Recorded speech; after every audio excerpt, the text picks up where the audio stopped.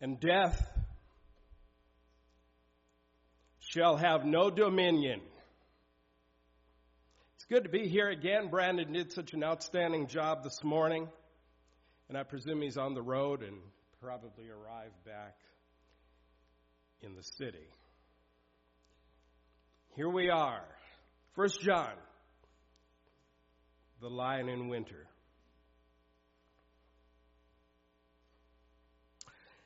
Amos 3:8, the lion hath roared, who will not fear? The Lord Jehovah hath spoken, who cannot but prophesy? The lion has always been a symbol of strength, and that's the way we'll look at it here tonight. Proverbs 28:1, the wicked fleeth when no man pursueth, but the righteous are bold as a lion. 2 Samuel 17 and verse 10, to have a heart as of the heart of a lion. It has to mean something. In the Christian heritage, we esteem the heart of a lion. We live in times when I speak to you gentlemen now, in a time when masculinity is being challenged. That's not good. That's not right. Read the Bible. See, I'm all for femininity, masculinity, but in the beginning he made them male and female. We live in times where we need to recover the strength of character, not just the ability to be bullheaded, but the ability to have character and will. Head, heart, feelings, cognition, affective, and volitional, to be able to make decisions and lead your family. Our young people need to have the resilience to be men and to be women. Are you with me? Does this make sense to you? I hope it makes sense, because we have lost this socially, and in the current social milieu, we can recover this only by a biblical worldview. And so tonight, for a little while, the young lions, our younger people, are studying. Now, I'm all for Brandon and Bryce studying, devoting themselves full time. But you know what? Each one of us are studying for the ministry. If you're not, you ought to be. And that's why we're here tonight. The lion in winter. One of the dominant themes of the Bible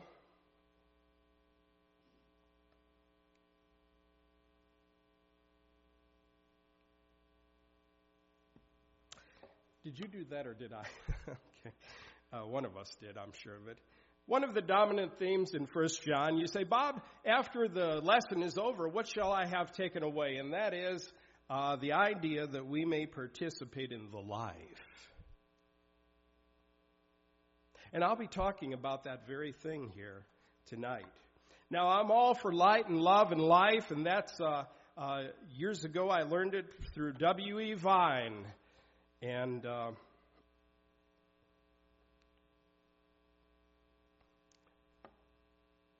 you doing it for me? I appreciate that. I don't know if maybe I need a battery, huh? Or I'm all fogged up. But W.E. Vine was one of the first to lay this out for me. But in the Christian heritage tonight, there's a piece in C.S. Lewis, The Lion, the Witch, and the Wardrobe. And in our heritage, he'll put all to rights, as it says in an old rhyme in these parts. Wrong will be right when Aslan comes in sight. At the sound of his roar, sorrows will be no more. When he bares his teeth, winter meets its death. And when he shakes his mane, we shall have spring again. Oh, to have spring again. How foggy and icy and rainy it was the other day. And then the sun came out, and that was beautiful. But in the Christian heritage, the Lion of Judah is portrayed. And I take you now, in order to get the most out of the message here, Revelation chapter 5 and verse 5. Weep no more. Behold, the Lion of the tribe of Judah, the root of David, has conquered has conquered. Thank you, sir. Thank you, Deacon. And this is a premise. And if you've never heard the grammar about the word conquered there, it's what we call an aorist. And it's not a process. He's not in the process of conquering. He has already conquered. It's present indicative aorist. He's already done it and taken the victory. And that is from the verb nikao, victory. And we buy shoes named Nike, named after the Greek victory. And that's very important, but it's never in isolation. Look with me in Revelation 3:1. See, 5:5, the Lion of the tribe of Judah, that's Jesus. Look with me in 3:1. It's never in isolation, but always in conjunction with the people of God. And for the people of God, you may participate in Revelation chapter 3 and verse 21. And it reads like this: the one who conquers, same word. See, through Jesus you may conquer. Apart from him you will not. The one who conquers, I will grant him to sit with me on my throne, as I also conquered and sat down with my Father on his throne. He who has an ear, let him hear. And so it's always in conjunction. Christ is conqueror. And let's move on here. I'm going to give you the abbreviated version tonight and then release you. The Lion in Winter, Peter O'Toole, Katharine Hepburn, 1968 historical drama. And it's set against all of the political and personal turmoil in England in 1183. And not that we have any turmoil in Texas or the Washington, D.C., but it may be that this is apropos, the Lion in Winter. And he's aging, the king is aging, and John is aging, and we're all getting older. And the question is, how do we proceed? Well, if you like musicals, you may like it, and if you don't, I encourage you not to watch it. But I'm sharing with you the concept of the lion tonight in winter and of Jesus. Let's go to the next slide here. Thank you. And God is light, chapter 1 and 2. And then in chapter 3, 5 through chapter 5, God is love. Well, why did he talk about light? Why did he talk about love? And God is life. And that's the 5th chapter in 1 John. Well, these are the content of 1 John. You say, what is 1 John about? About light and love and life. Yeah, I get that. And that'd be age appropriate for Marla to teach her kids about that. But why does he say what he says here? It's so beautiful, the backdrop of 1 John. And we're going to talk about that. Now, it's always relevant. It couldn't be more relevant in our society. The word I'm hearing anymore is woke and uber woke. Uber, over, super pollo, uber. So let's go to the next slide, and let's go right into the preface of 1 John here. See, I only have time tonight to get the preface, and we're going to get it right now. 1 John chapter 1, verse 1, that which was from the beginning, which we have heard, which we have seen with our eyes, which we have looked upon and have touched with our hands, concerning the word of life. John, what are you talking about in this letter of yours?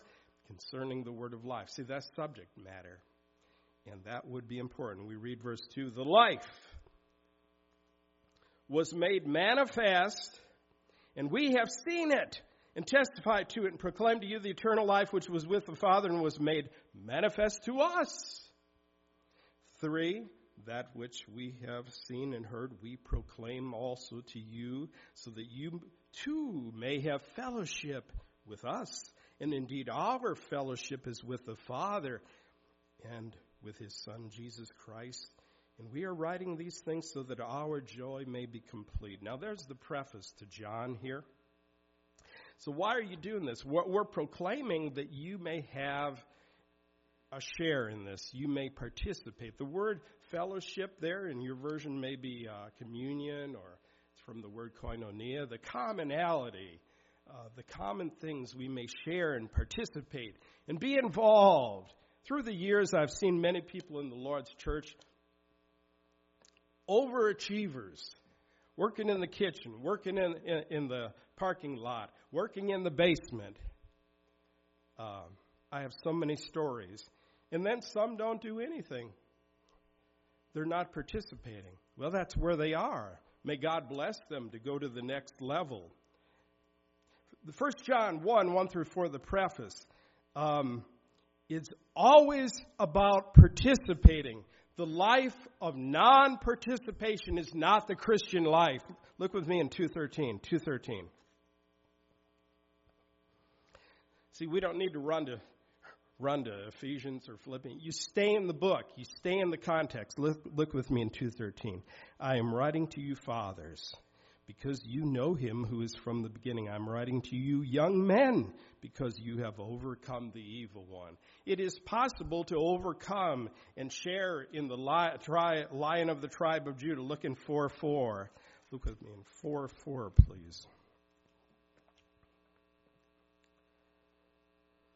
Little children, you are from God and have overcome them, for he who is in you is greater than he who is in the world. You've overcome. How beautiful is that? It's possible to participate. Next slide, please.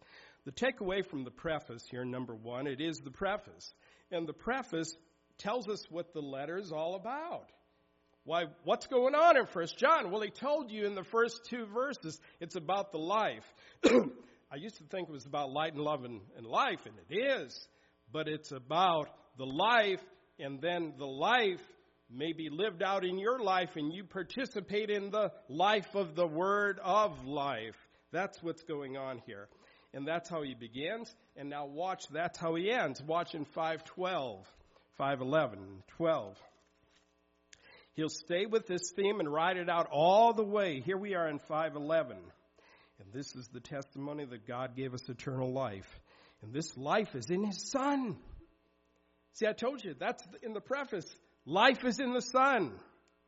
Whoever has the Son has life, and whoever does not have the Son does not have life.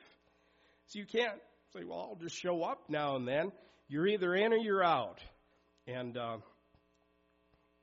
that's what Campbell has on his headstone. I was there, Bethany, West Virginia, by the way. Look with me in 3:7. 3:7, little children, let no one deceive you. Whoever practices righteousness is righteous, as he is righteous. See, some aren't ready to make the decision just yet. We pray God gives them time to make the decision.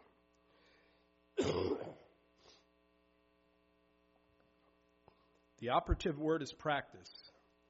Participate. Practice. What do you mean participate? Practice. Practice the faith. Look with me in 3:10. Same idea. 3:10. By this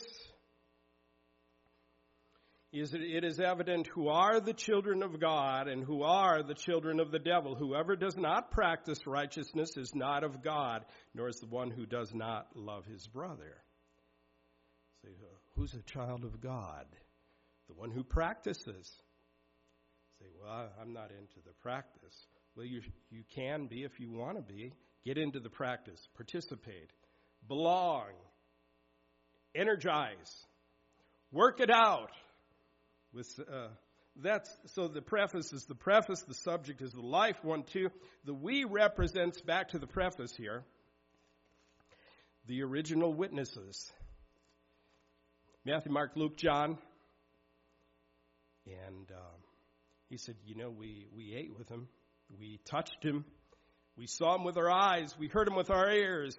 Now that's empirical testimony. That's Missouri thinking. The show me state. Show me. See, he's not just a philosophy or a doctrine or an apparition.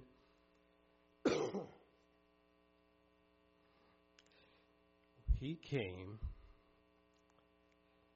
and that's a mouthful. He came. He was manifested in the flesh, justified in the Spirit, seen of angels, preached out in the world, believed, and received up in glory. 1 Timothy chapter 3 and verse 16. Number 4, the you are all who participate in it. He said, make our joy complete. We may, in the cosmos, there's a joy available for those who will participate. Some of the most mundane and unhappy people in all the world are Christians who are just in it for the loop, a little loop, but they're not in it. And it's no place to be. It's not a happy place. Your joy is dependent upon your investment. Next slide, please. So the background of 1 John may be considered in lieu of the false teachers. You say, well, what does that have to do with anything? It has a lot to do with everything. Look with me in 2:18 and 19, 2:18. I feel a little foggy tonight. Are you sensing the fog? Okay. Now that was unnecessary. 2:18.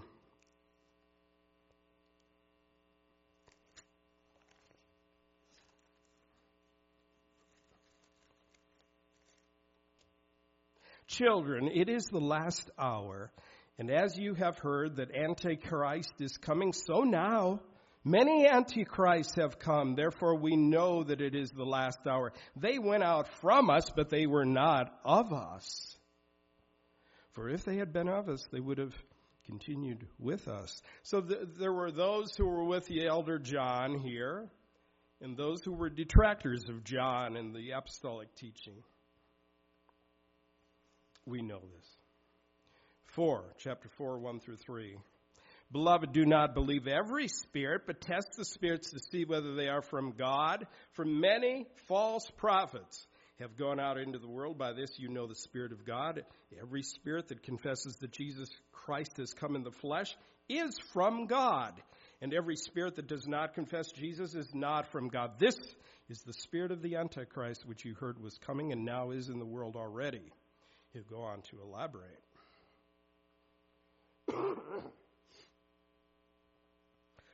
So quickly, I don't have time. I could have expanded this little deal here to include the Nestorians and others, but here we go. The Ebionites, after Ebion, denied the deity of Christ, the word of life. Yeah, he's not God. The Docetists, another group, Gnostic group, we refer to them from the verb dokeo, to seem or appear. They said, Jesus only appeared. He was like a ghost-like apparition. It only appeared that he was a human. He was a phantom. The Docetics. The Cerinthians, after the individual historical personage Cerinthus, Cerinthus denied the union of God and man. There cannot be the possibility, and we call it the incarnation, by the way, that Christ Jesus has come in the flesh. He was manifested, Paul said. Well, Cerinthus denied that, and his followers denied it. Byron said if ever God was man and man was God, Jesus Christ was both. And so that's the backdrop against which it's all said here. But the times, they are changing. So you say, well, these are just first century, second century Gnostic problems. No, they're problems today. See, I'm thinking of people in my mind. It used to be Jesus was even saying, yeah, he's a good man. That's no longer being touted. He's a fraud. That's the new line. He's a fraud. He is not God come in the flesh. The old Gnostic heresies are back among us, living in your neighborhood, right down the road from you. So that's why 1 John is so important here, and why it's important. So the Gnostics derive their name from the word gnosis, knowledge. And John here, he will say, get yourself epignosis. Not just knowledge, so you're like brainy. But full knowledge. Epi means upon. Not just gnosis, but epignosis. It's full knowledge, lived out. And that's why John is saying you have to practice it. You believe it intellectually, but you have to bring it into the domain of one's living. And that would be important. Next. So I found this verse many years ago. And it's in 2 Samuel chapter 23. And I won't linger long, but let me say tonight that lions do fall. Thank God they fall. So while there are those who are saying Jesus is not God, and then others saying he is not man, and then others saying there's no way that he could be God and or man, lions do fall. And Benaiah, the son of Jehoiada, was a valiant man of Kabzeel, a doer of great deeds. He struck down 2 Ariels of Moab. He also went down and struck down a lion. That's what we're talking about tonight, right? A lion in a pit on a day when snow had fallen. Yes, lions do fall. There's blood in the snow. There's red in the white. And I cannot but help think of Isaiah chapter 1, verse 18. Come now, let us reason together. Though your sins be as scarlet, they shall be white as snow. Though they be red like crimson, they shall be white as wool. And that bloody snow reminds us that lions do fall, but the Lion of the tribe of Judah, when he fell, he crushed the serpent. He crushed the head. There's blood in the snow, and that blood refers to the atoning sacrifice. That's Romans. We'll talk about that next week. And thank God that the lion fell. He gave up his life that we might participate in the drama. Let's go to the final take-home for the evening.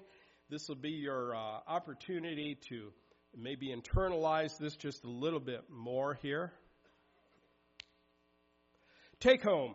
Number 1, 1 John theme. One may participate in the life. See, not just kind of dangle it around, but let's embrace it.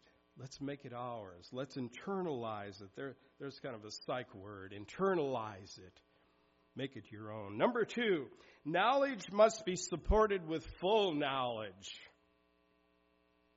Not just gnosis, but epignosis. Number 3, this view of the cosmos is joy-bringing. But if you don't want to have joy, that's your prerogative. As for me and mine, I know that joy comes at a premium. May you find joy this time of year. Certainly potentially available. We all go through times and wane. The lion in winter. But there's something here for each one of you. And in the 4th place tonight, the word of life is once again being opposed. And we're in the middle and called to support it. I would like to close tonight this way. His name was Karl Barth. I suppose you don't necessarily recognize it. Karl Barth in 1930s in Germany. He and all of his associate ministers were meeting, and Hitler said you have to sign off on an oath of loyalty. And the loyalty oath said that you have to be faithful to Hitler and the government. And Karl Barth made the remark here, we have different beliefs, different spirits, and a different God. At some point, you'll need to stand up and say, I'm not in with the rabble. I'm in with the minority called Christians, those who practice the faith. And that's the lion in winter. Don't sign off to a secular document. Don't sign off. Sign on with God. If you're not a member of the Lord's church, you would like to be added to the body, 1 Corinthians 12:13, that we're all baptized in one spirit, into one body. If you've never done that, it's high time. Brandon laid it out this morning beautifully. And there's blood in the snow. May this winter be an enriching season for you. If there's one subject tonight, as I am, and you are, let's all stand and sing it right now. My Jesus, I love thee, I know